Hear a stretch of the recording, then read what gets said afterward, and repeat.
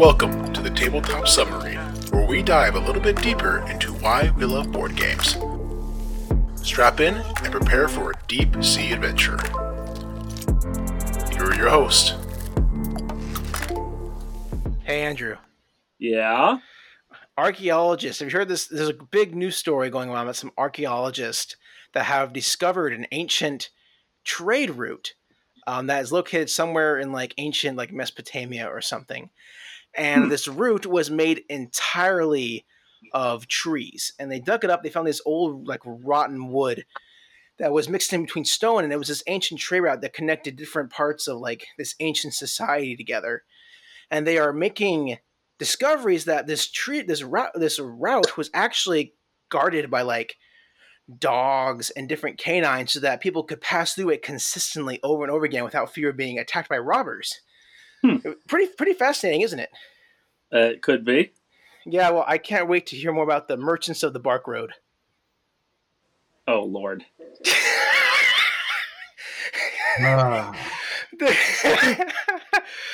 Listeners, welcome to the Tabletop Submarine Podcast. It is so good to have you here. As always, I am your host, Josh, and with me is my loyal number two.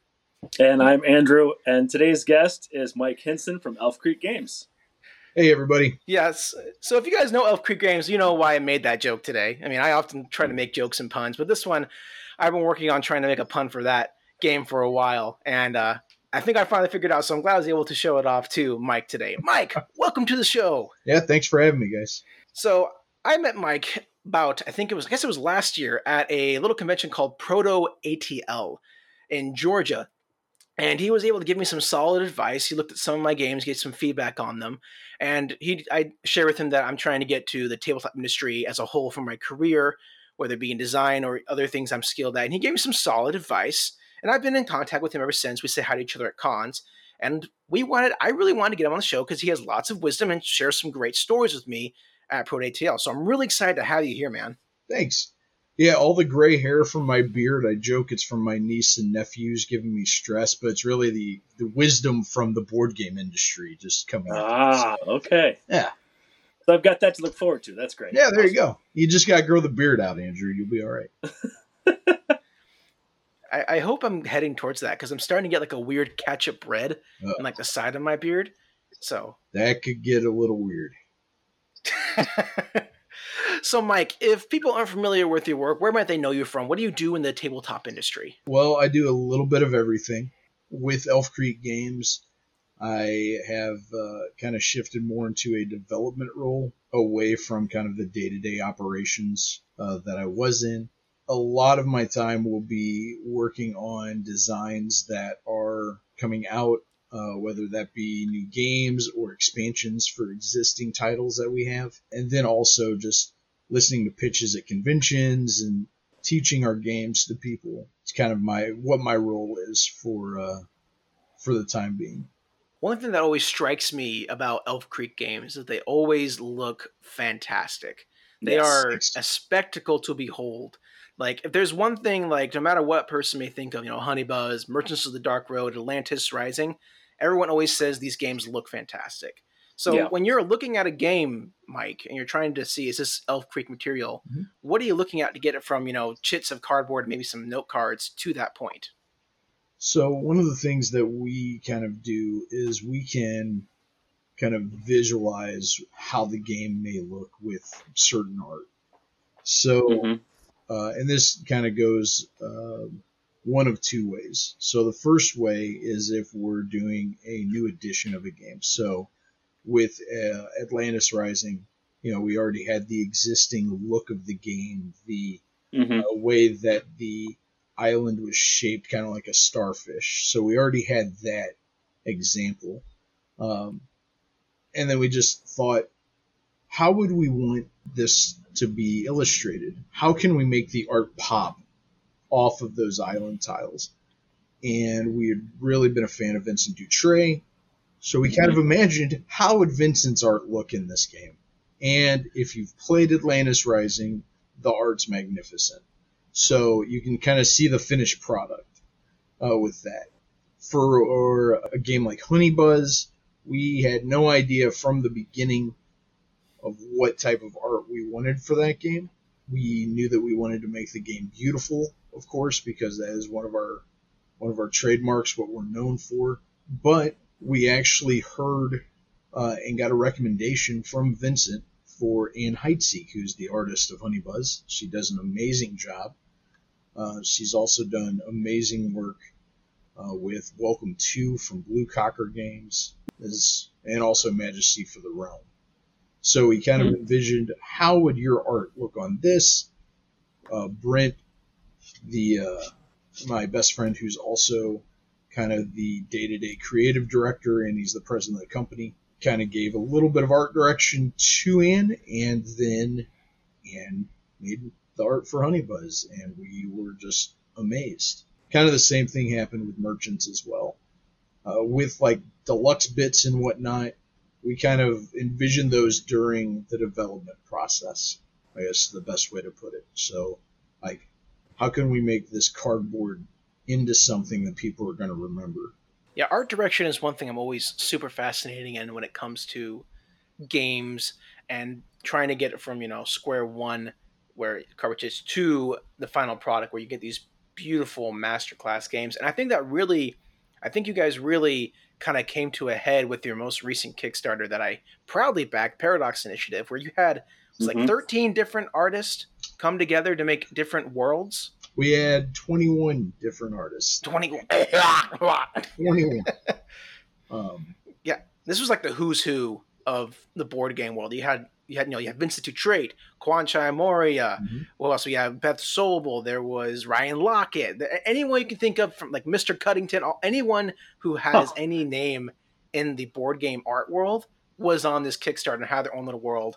And it's the only time I've shelled out for like 2 different playmats, almost 3 at one point, to try to get just these beautiful artwork that was on it. So I really want to know really quickly though, what made you come to that decision to, instead of like maybe hiring one artist to do 21 different worlds, what made you come to the decision to have 21 different artists do one world? So we had this idea because the first edition, and actually it's not 21, it was 19 artists, so I had the number wrong. But oh, that's not impressive then. Yeah, I know. If it's under 20, we'll just stop talking about it. But I'll keep going. So the first edition of Paradox split-second games used 15 comic book artists that were local to Chicago to do the worlds. So we decided, instead of doing that, which was a pretty awesome idea, let's use board game artists. So Brent started contacting some artists. One of the stories that, if he was on here, he would probably tell is how we got Ryan Lockett and Quan Chai Moria. He basically asked Ryan Lockett at a Panda game manufacturing get-together at Gen Con, hey, do you want to do this game? And Brent listed who he already had. He's like, yeah, I've already got Vincent Dutray who signed on and a couple others.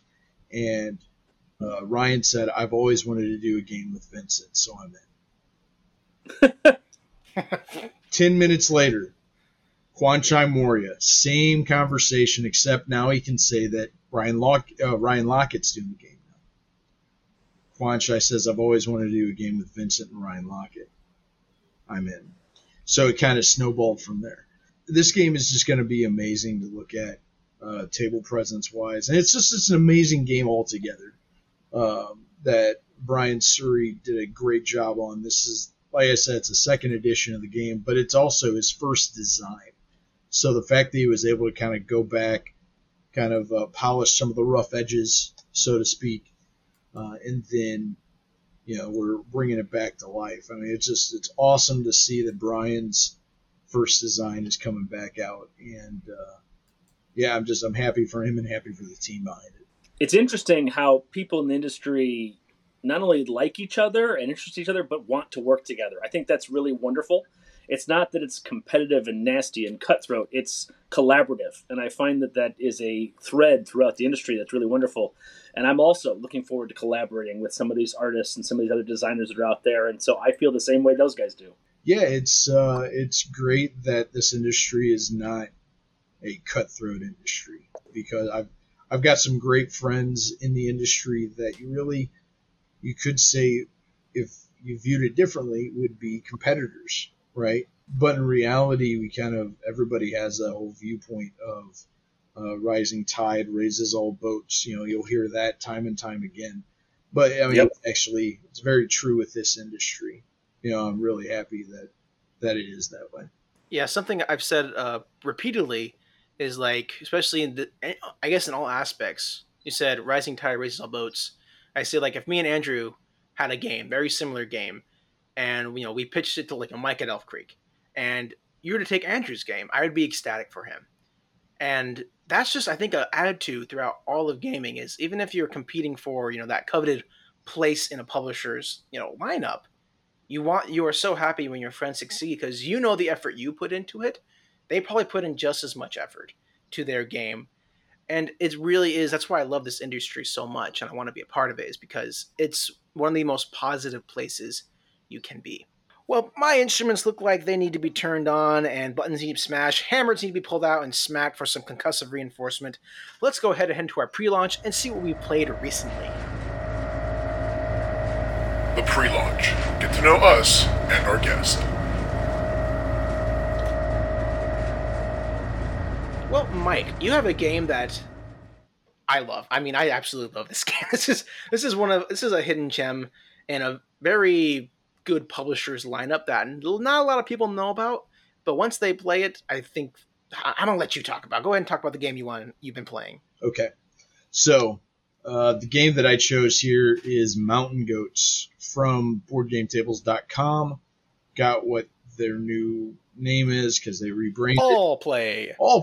Okay. Mountain Goats. Best way for me to describe it is you are mountain goats climbing up a mountain and you're smacking people at the top of the mountain down to the bottom once you get to the top, and you wait for people to come knock you off the top of the mountain. So it's kind of like a press your luck, king of the hill dice rolling game. The last couple times I've played this, I played it with my girlfriend and her two boys, and I got destroyed by her youngest son twice. It's not surprising, but it's a great game and it's a lot of fun. It's really happy to be able to introduce that to them. And yeah, I would recommend this game to anybody. I was actually introduced to it by Julie Ahern and Robert Geistinger right before we went on a Dice Tower cruise last year. They're like, have you ever played Mountain Goats? No. Okay, well, you're playing Mountain Goats now. I mean, that was pretty much how this conversation went. I was like, all right, well, I guess I'm playing Mountain Goats. And that's very interesting because those are not the kind of games I think they'd be interested in playing. But that means that endorses it so much further based on it being against what I would think they wouldn't play. Exactly. And Julie is one of the first, she is always mentioning this game. Recommending this game. So just because it's a lot of fun and you have mountain goat meeples. I would show you the meeples right now, but they're actually over at my girlfriend's house. Just the game over there. So her sons can do whatever they want. So, but yeah, that's the game that I've been playing a lot of is Mountain Goats. Oh yeah, when I demo pretty frequently for All Play, formerly BoardGameTables.com. Pretty much at all the major conventions. I did PAX recently, I did Origins. Hopefully I get to Gen Con this year. I'll be able to work for them at Gen Con as well. But Mountain Goats is just so fun to teach. It's one of my favorite games to teach because they have a bunch of these little box games that are all very good. But this one is just so charming. Theme is great. Nice and simple. Great choice. I'm glad you enjoyed it, Mike. Thanks. Yeah. Okay. This is next I want to talk about Andrew's game, which I don't think I've actually ever heard of this game before. So that's a new one for me. Wow. All right. So this is Luxor from 2018. It was a Spiel des Jahres nominee, but didn't get it because the Zool was just so damn good that year. But Luxor is an interesting game. It's a archaeological game where you're digging into the tomb of King Tut or whatever as far as that goes. It's generic that way. But what's interesting about this one is you have a hand of cards, but you can only play from either the right or the left. So you play a card that moves you 4 spaces in, right? And you move your meeple 4 spaces. Then the next card that you draw goes in between the two sides. It goes to the dead center. So you're constantly having to kind of plan ahead where your hand is to try to do combos to get your meeples into the same spot. And some of the things you're trying to dig up have a 2-person requirement, a 1-person requirement, or a 3-person requirement. So you need to have either 1, 2, or 3 of your meeples in that spot to collect that artifact, and it's a race, of course. So everybody's moving around this little web of interesting things, and there's things that pop up, and I have the expansion, so we play with the mummy, and the mummy comes to get you, and some interesting like that. It's a really kind of a fun game, and I would say it's kind of a gateway plus. It's an entry-level kind of game for people, but it has a little bit of some wrinkles to get a little more complexity, and I think it's a lot of fun. I like it. So is it Luxor or Luxor? This is important for me. I think so. I think it's Luxor. I believe it's Luxor. Oh, okay. Well, then that's my bad, but I guess. I could be completely wrong. I guess it doesn't matter too much, but when I think Luxor, I think of the giant pyramid hotel in Vegas. So when you said Luxor, I'm like, wait, what does Luxor mean? No, Luxor makes no sense, especially if it's Egyptian themed. So this is a Queen game, and it looks like a Queen game. Oh yeah, all Queen games look like Queen games. There's no other publisher that makes games that look just like that. So this is a Queen game, and it looks like a Queen game.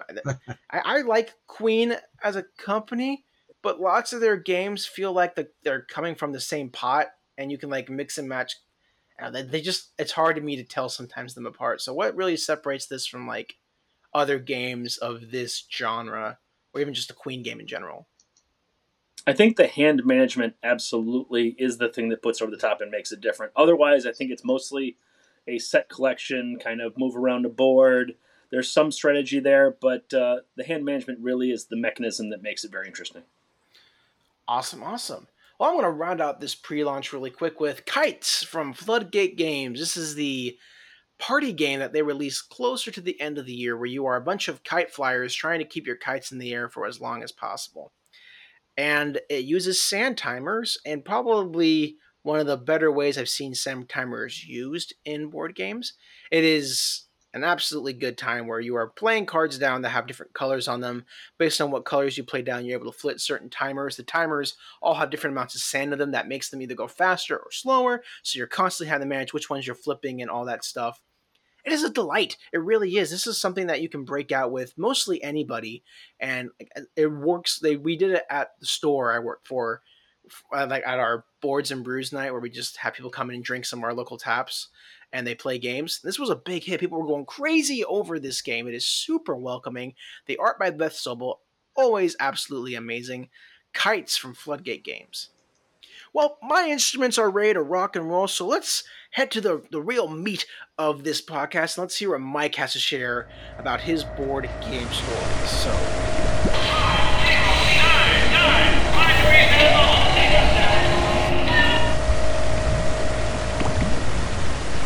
wow, Tales of Yore. Okay. So I've got 2 stories to tell. Kind of really just explain me and my family and board games in general. So in October of 2017, Elf Creek Games launched our first Kickstarter, and it was for End of the Trail. And most of my family had no idea what Kickstarters were. They just wanted to find a way to support me.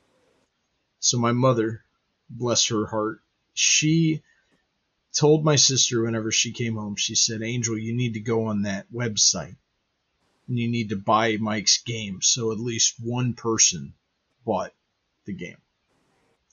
Okay. And they go on Kickstarter, and we've already funded. Now, we had a low funding goal, but yeah, we already funded, and my mom and my sister went crazy because they were just shocked that people went out and bought a game that I had made or that I had designed. And every time that we go through Kickstarter, every launch day, I think of that story to kind of remind me of my mom's support, my family's support, but also to remind me of just the how lucky I am really to be a part of this industry and to be able to create things. So that's the first story I wanted to share. The meat and potatoes story that I have is about Elf Creek Games' first trip to Essen Spiel in 2019. I'll start by saying I am somewhat of a procrastinator, so I'll start with that, and it will make a lot more sense during this story. So we're booking everything. We're booking flights. We're booking Airbnbs. We're booking the rental car for Essen. And one thing that I continued to put off was getting my passport. I did not have a passport. I kept thinking, oh, I can get this done in a couple weeks. When you're saying this in April for an October show, that's true. You can get it done in a couple weeks. When you're saying this in August, not so much. So, a couple things were happening. We were printing Atlantis Rising, and we were about to start ocean shipping. So we were about to start getting it to the States. But we had to air freight it over to Germany for releasing it at Essen. Okay. So for this show, we had myself, Brent, who's the other co-owner of the company. We had Galen, the designer of Atlantis Rising, and then we had 3 of our friends who volunteered, who were based in the Champaign area. So they were all local to us. All right. So all of this planning and then my procrastination. I did not tell anybody about my procrastination for my passport. But then the Friday before the show, I drove to Chicago. I paid the rush fee, and I did my passport interview.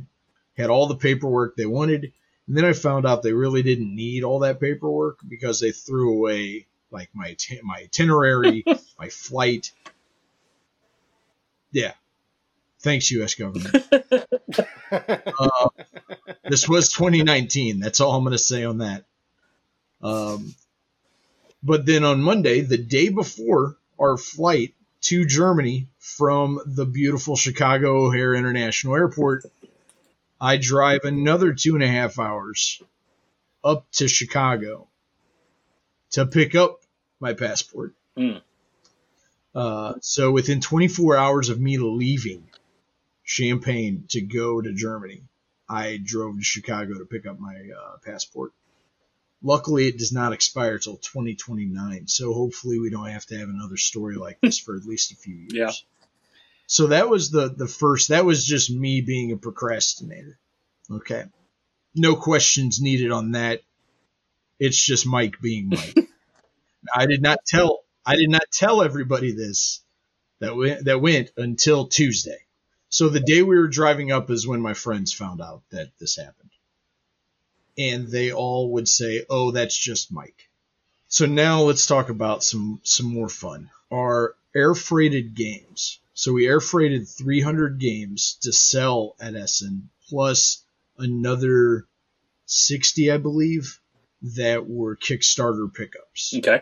All right. So we air freighted 360 games and then some play mats and all of the bits. All the fancy bits that Elf Creek's known for was also air freighted over.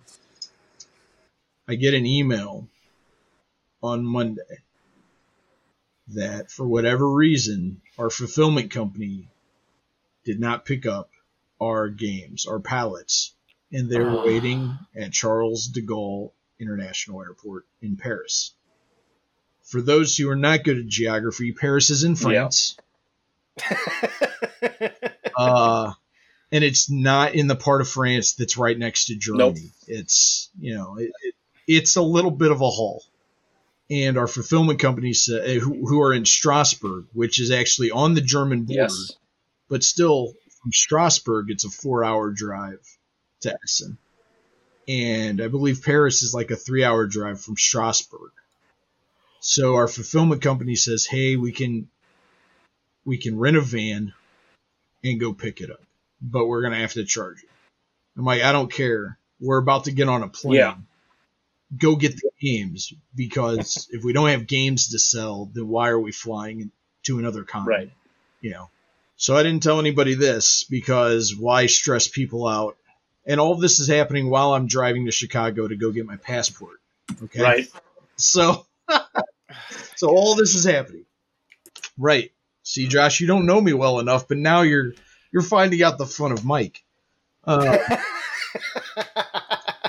So they go pick up the games. They don't tell me they have the games yet, but I get an email Tuesday at 6 a.m. Okay, 4 hours before we start our drive to Chicago. I get an email saying we were able to pick up the games. They have left our facility in Strasbourg. They will be at your booth whenever you get there tomorrow. Okay. So I'm like, whew, bullet dodged on that one. I waited until we were at the airport to tell everybody. I waited until Wednesday at the booth to tell Brent, because I knew that would stress him out.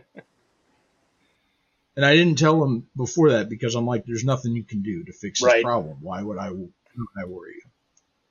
So the games get there. This is, for almost everybody who is on this trip, their first trip to Europe is going to Essen. Wow. So we drove a 10-passenger Mercedes van on the Autobahn between Dusseldorf and Essen. Oh, good heavens. We found out that our friend, who was supposed to be the only driver, had night blindness. We found this out the first day we were in Germany. Oh, my. In that giant 10-passenger van. We had no more hiccups, which is great. Another humorous thing that happened, Andrew, you'll appreciate this. The first person in the industry that we run into at Essen. Any guesses? It's Daryl? Reiner Knizia. It was Daryl. Okay. Daryl Andrew. That was way off. The guy who we always see in the States and in Canada is the first person that we see at Essen. Well, he's a big personality. He's got a lot of things going on, and he loves to network and meet people. So it doesn't surprise me that he's one of the first people you see. But it was hysterical that was like he was walking. We were walking to our booth. He was walking the other way, and I kind of looked. And I was like, "Is that Daryl?" and he's like, "Hey guys!" I was like, "Yes, it is Daryl." Gave him a big hug. It was great. What a great way to start. Essen was amazing. Yeah, it was crazy. But Essen was a great show. We met so many people. We sold so many games there. And then on the way back, more shenanigans that I was not personally involved in, because I'm not a pilot. On takeoff from Copenhagen, because we were flying from Copenhagen to Chicago, on takeoff, our plane hit some geese. Oh, jeez. Oh, no. So they had to burn fuel over the North Sea, and we had to fly back to Copenhagen. They're like, "Oh, we'll be able to take off in a little bit after we do the repairs."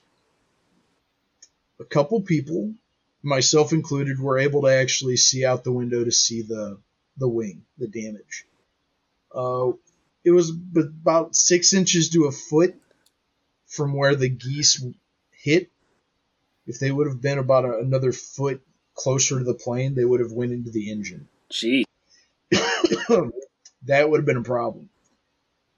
So we, Katie and I, one of our volunteers, we were stuck in Copenhagen for the night. The only problem is, even though I told the people that were on the other flight, we actually had split up because we booked through Wikipedia. Or not Wikipedia, Expedia. One of them. I must say, how'd you do that? Wow. Right. It was new back in 2019. They don't do it But the other half of our team landed in Chicago. The rental car was in my name Oh. that we were going to drive back to Champaign. Ah. So they were like, "Where are you at?" At this point I was asleep Right. in Copenhagen. So I didn't respond until I woke up and I said, "Hey, did you not get our last message?" And then by the time I replied, they were asleep. Right. So they couldn't get the rental car. Luckily, because O'Hare is a giant airport, they had other rental Right. cars, but they had to pay twice as much. So everything worked out. But it was a trip that I will remember for the rest of my life, and not just because it was our first Essen, but because of everything that had to happen and everything that did happen during the time of the trip. So you were playing a hidden information game that whole time you didn't even know it. Yes. Yes. I found that out once I got back to Champaign. Oh, Lord. Apparently we won. Yes. It was a co-op hidden information Exactly. game. Didn't realize that either.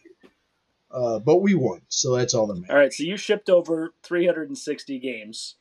How many of those games did you sell? Yes. Did you have to bring any of them back? Did you have to fly them back? Did you carry them back because there's only one or two? How'd that work?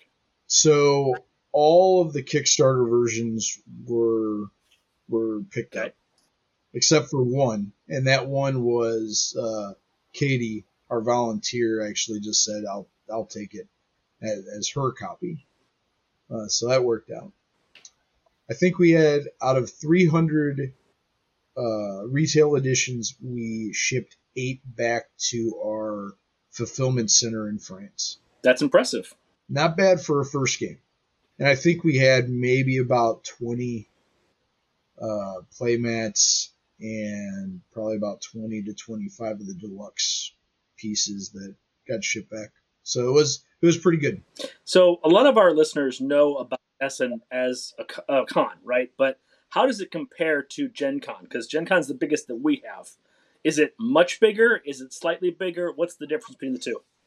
So the best way for me to describe it is you take the Gen Con exhibit hall. Yeah. And you transfer it over there, and there's about 5 to 7 of those. Jeez. And that's Essen. That's just like, how do you even navigate that? You do a lot of research before you go. If you're going there for I want to pick up games, or if you're going as I did this year, I researched. I was like, these are the games I want to get. I pre-ordered games. I picked up Revive and Precognition. I paid for, I pre-ordered those before I left. So yeah, you do a lot of research. I would say Tabletop Together is probably the best way that you can kind of search through releases. And then also Board Game Geek, of course, they always have a Spiel preview. But you can also buy older games there too, depending on the publisher. So how have your processes, and I guess Elf Creek in general, evolved since that first Essen Spiel? Where just a look back from where you were then to where you are now? I would say there's a lot more planning. It might not seem that way, but there's a lot more planning. There's also a bigger team that are employees of Elf Creek that go to the shows, just because we have more employees. We still do rely on volunteers, and then also bringing over designers as well for games. But yeah, that's kind of the process. The planning starts months in advance. Really, I would say the planning starts in the spring for the fall show. So say, little old me, I make Jumpy Hippo games or whatever, and I'm coming out with my first game. It's it's a small little card game. I found it on Kickstarter. I'm bringing it over to Essen, and I want to get over. I want to have a good time at these conventions, whether it be Gen Con or Essen, or even maybe even small one like PAX or Origins. What advice or maybe wisdom guidance with your white beard hair wisdom would you give to a young little publisher? Maybe it's a 3-man team or even just 2 to have a successful convention experience. I would start by saying go to small conventions. Yeah.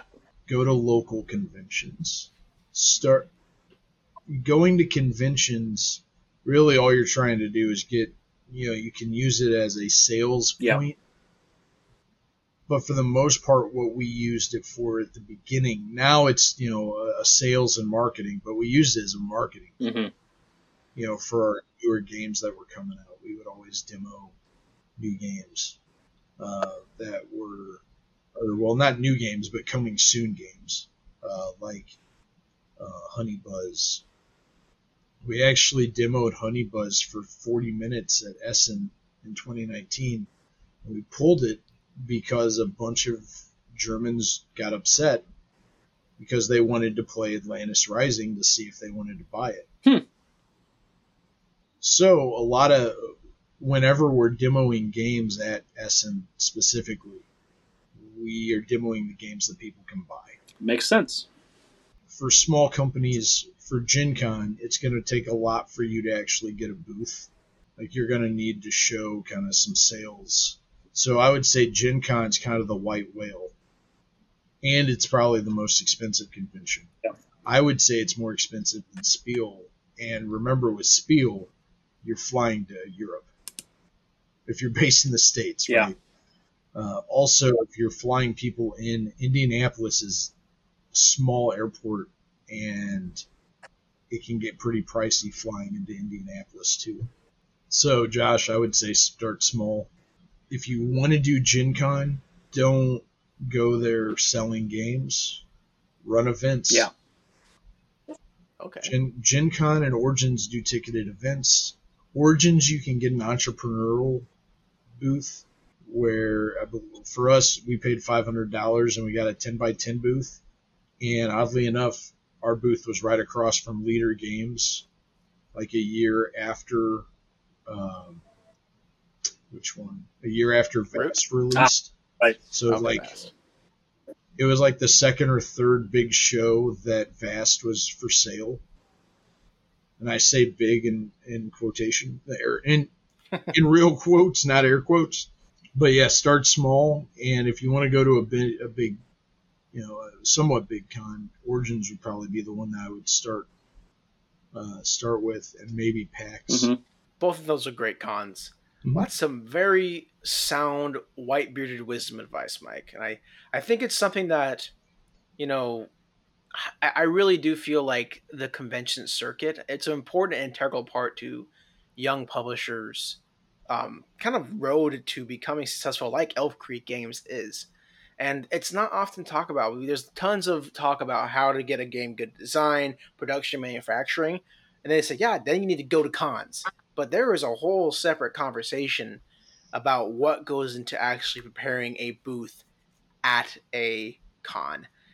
So I guess to kind of wrap the conversation up, I always like asking this question because I find the idea and topic of booth design very fascinating. It's something I like to do. When people walk into Elf Creek, what do you want them to feel as they're looking at your games, as they're entering your space of a convention, Mike? What do you and your team want them to feel? The biggest thing I want them to feel is I want them to feel welcome. Yeah. I want them to feel like they can sit down at a table and play the game as long as they want to play it.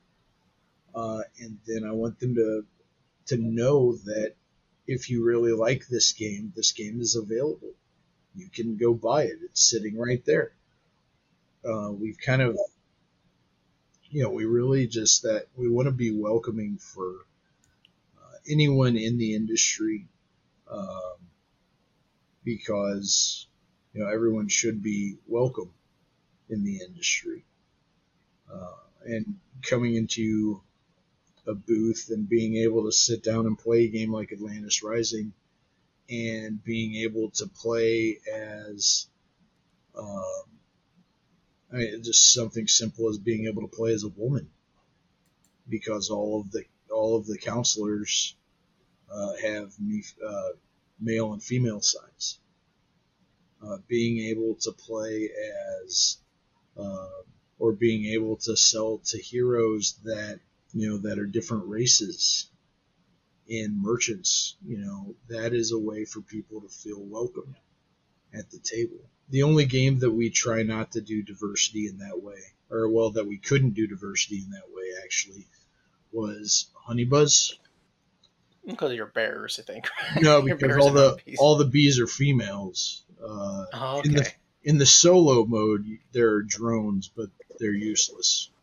So so there you go. There's some social commentary. I'm just kidding. Yeah, I mean, can't go wrong with that, right? So we just kind of want to, have kind of that welcoming feel, and also have people that can answer, be helpful and answer questions, and really just make you feel at home whenever you come into our booth. That's something I really appreciate, actually. 'Cause I always know that when it came to Elf Creek, with the 3 or 4 conventions I've been to past where you've been there, I always knew that if there was a game you guys were demoing, there was a high chance, if I got there early enough, I mean, if you sell out, you sell out, that I was going to be able to buy it.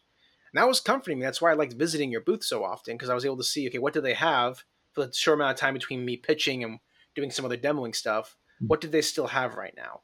Whereas I was at PAX, and I don't think you guys were at PAX this year, right? I didn't. Yeah. Nope. But I was at PAX, and I swear, like, I don't know, maybe you might be able to back me up on this, Andrew, but I feel like 50% of all the booths were just like, here's a game that's coming to Kickstarter, and they had maybe one demo table. So I was wanting to play all these games, but they were all just Kickstarter, which is fine. I understand you need to do that, but I couldn't get the game. Yeah, I guess that's probably true, but at the same time, I do feel like there's plenty of games that you can buy. But I think there's a combination between the salesmanship of it and also the hype of it, right? You got to get the hype up, you got to get people excited. So demoing things you don't have available sets the tone for things you haven't seen yet. It allows people to get that first look and the excitement of things. But then again, having to be able to purchase them is kind of essential. But at the same time, maybe that's not why people go to those shows, especially if they're flying in. You can only take so many games home on an airplane, versus if you're local, you can drive them home. But, that's 2 different ways to look at the thought process. Yeah, maybe I'm just a spoiled brat. Maybe that's just what it is. It's very possible. But at least have the game be on Kickstarter. Like, I would love the game to at least be on Kickstarter, and I can, like, scan the code and I can buy it right there. So my impulses, and I get that sweet little, serotonin rush or whatever it is. I don't know. I'm probably just a spoiled brat. Well, Mike, thank you for a wonderful roller coaster of a story. We are really deep down in the tabletop trenches. Let's go ahead and put on our radar and see what's in our future.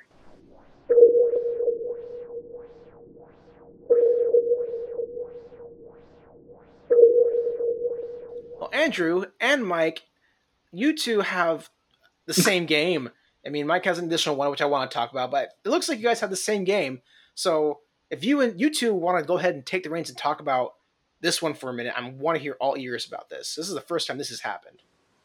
I'm looking forward to playing Next Stop London. So this is a roll and write, but what's interesting about this one is you have a series of places on a map that you're trying to get to, but you have 4 different lines, and each player starts off with a different line to begin with, which I think is very interesting. So you take your little card and you draw on a little line from one station to another, but you're drawing for 1/4 of the game the blue, for 1/4 of the game you're drawing the red line, for 1/4 of the game you're drawing the green line, and so on, and you're trying to do different things as far as connecting them over. And there are different objectives in every game. I have not had a chance to play this one yet, but I did watch the playthrough of how to play it, so I'm very curious to see what this one's like going forward. Yeah, I was just very excited about Next Station London. I was excited about it before it came out because there was talk it might have been at Gen Con, but unfortunately it was not. I just picked this one up for, as designers would like to say, research for a game that I'm designing. And that's also why I picked up Explorers, which is a roll and write by the one, the only, Phil Walker. Yeah. You say research, but I totally endorse that, as I have a roll and write in my quibble right now that I'm working on. So, of course, I've been doing the research on all the different cool roll and writes out there to see all the different possibilities, to see how they're doing it, see the quality level, stuff like that. So, yeah, I absolutely, and I really like Explorers a lot. By the way, Explorers has a great app You can put it on your phone, and you can play it that way. And it's really a beautiful implementation as well. Yeah, it's just from looking at the back of the box, it's amazing. Andrew, you might, if you've played the app, I haven't played this yet, but if you've played it, you might be able to correct me if I'm saying this wrong. But basically, what you're doing is you're going to have a card that you play. You pick one of the terrain types on the card to do your bit of what you're doing, and then everybody else does the other terrain, I believe, on the card. From what I recall, it's been a while since I actually learned about it. I just picked this up at Miniature Market. One of the joys of being in St. Louis now is Miniature Market. It's local to me. They are not endorsing this show, just to let you guys know, and I'm not getting paid for this endorsement. But I was able to see it over there, and I was able to pick up both those games. And I'm actually looking forward to getting both those played at some point with my girlfriend and her boys. Well, friends, yesterday in the mail, I received a package I had been waiting for a very, very, very, very, very, very, very long time. And that was the Avatar: The Last Airbender RPG from Magpie Games. The largest Kickstarter, I believe, to come on as far as RPGs goes, definitely. But it might have been the largest Kickstarter last year, period, besides the Brandon Sanderson books that came out. It was huge. It was over $10 million raised. For those of you who aren't familiar, Avatar: The Last Airbender is a wonderful show that was on Nickelodeon for a long time. It's a show I grew up on, and you can watch it today as an adult and still appreciate how amazing and wonderful the animation, the stories, the characters are. And Magpie Games was able to bring this with the help of designers who I love and appreciate, like Brandon Conway and Senfu Lim, two that I am very big fans of, to the RPG, tabletop RPG world, which I am very much a huge fan of. I'm deep into RPGs, love them so much, trying to design one myself. And this is using my favorite system, which is Powered by the Apocalypse, which is a 2d6 storytelling system where me as the GM don't need to roll any dice, which is like my favorite thing in the world as a game master. I don't want to roll about rolling dice. I want to just tell a story. And Brandon Conway is the designer of probably easily my top 3 favorite RPGs called Mask, which has to deal with young people, young superheroes becoming into themselves, Teen Titans Young Justice style. And lots of those themes that go with this shows transfer over really well into the Avatar: Last Airbender stories, which is a bunch of young people who have this immense power coming into themselves and changing the world. So I went almost all in on this. I got a lot of the good stuff. Got the book, the adventure guide, lots of supplementary materials, the dice, a nice like play mat with like all the 4 nations of this world on it. I'm running this in April for my store because like I said, I'm one of the DMs there. I run campaigns for them. I'm going to run a 4-week campaign. I am so pumped for this. It looks gorgeous. The team nailed it, I think, and I can't wait to dive in and see what they've done with this world. And hopefully they continue to support this as they go. That is Avatar: The Last Airbender RPG. Mike, are you much of an RPG guy? I actually never asked you this. Not really. Especially since moving back to St. Louis, I would say my RPG group is up in Champaign. But I think I noticed why you're not going to Proto ATL, because you said you're starting this RPG in April. So you're probably going to be doing some prep for the launch, and that's why you can't be with me playing games at Proto ATL. I understand. I want to be with you at Proto ATL playing games, man. It's making me feel bad now. I really want to go, but I can't. I can't take off work. Okay. I work by the hour. Okay. That's okay. Next year for sure, though, I'm probably going to go. Yeah. So, but yes. Well, we've kept you down here in the submarine for long enough, Mike. Let's go ahead and shoot right back up to the service, and we'll let you go.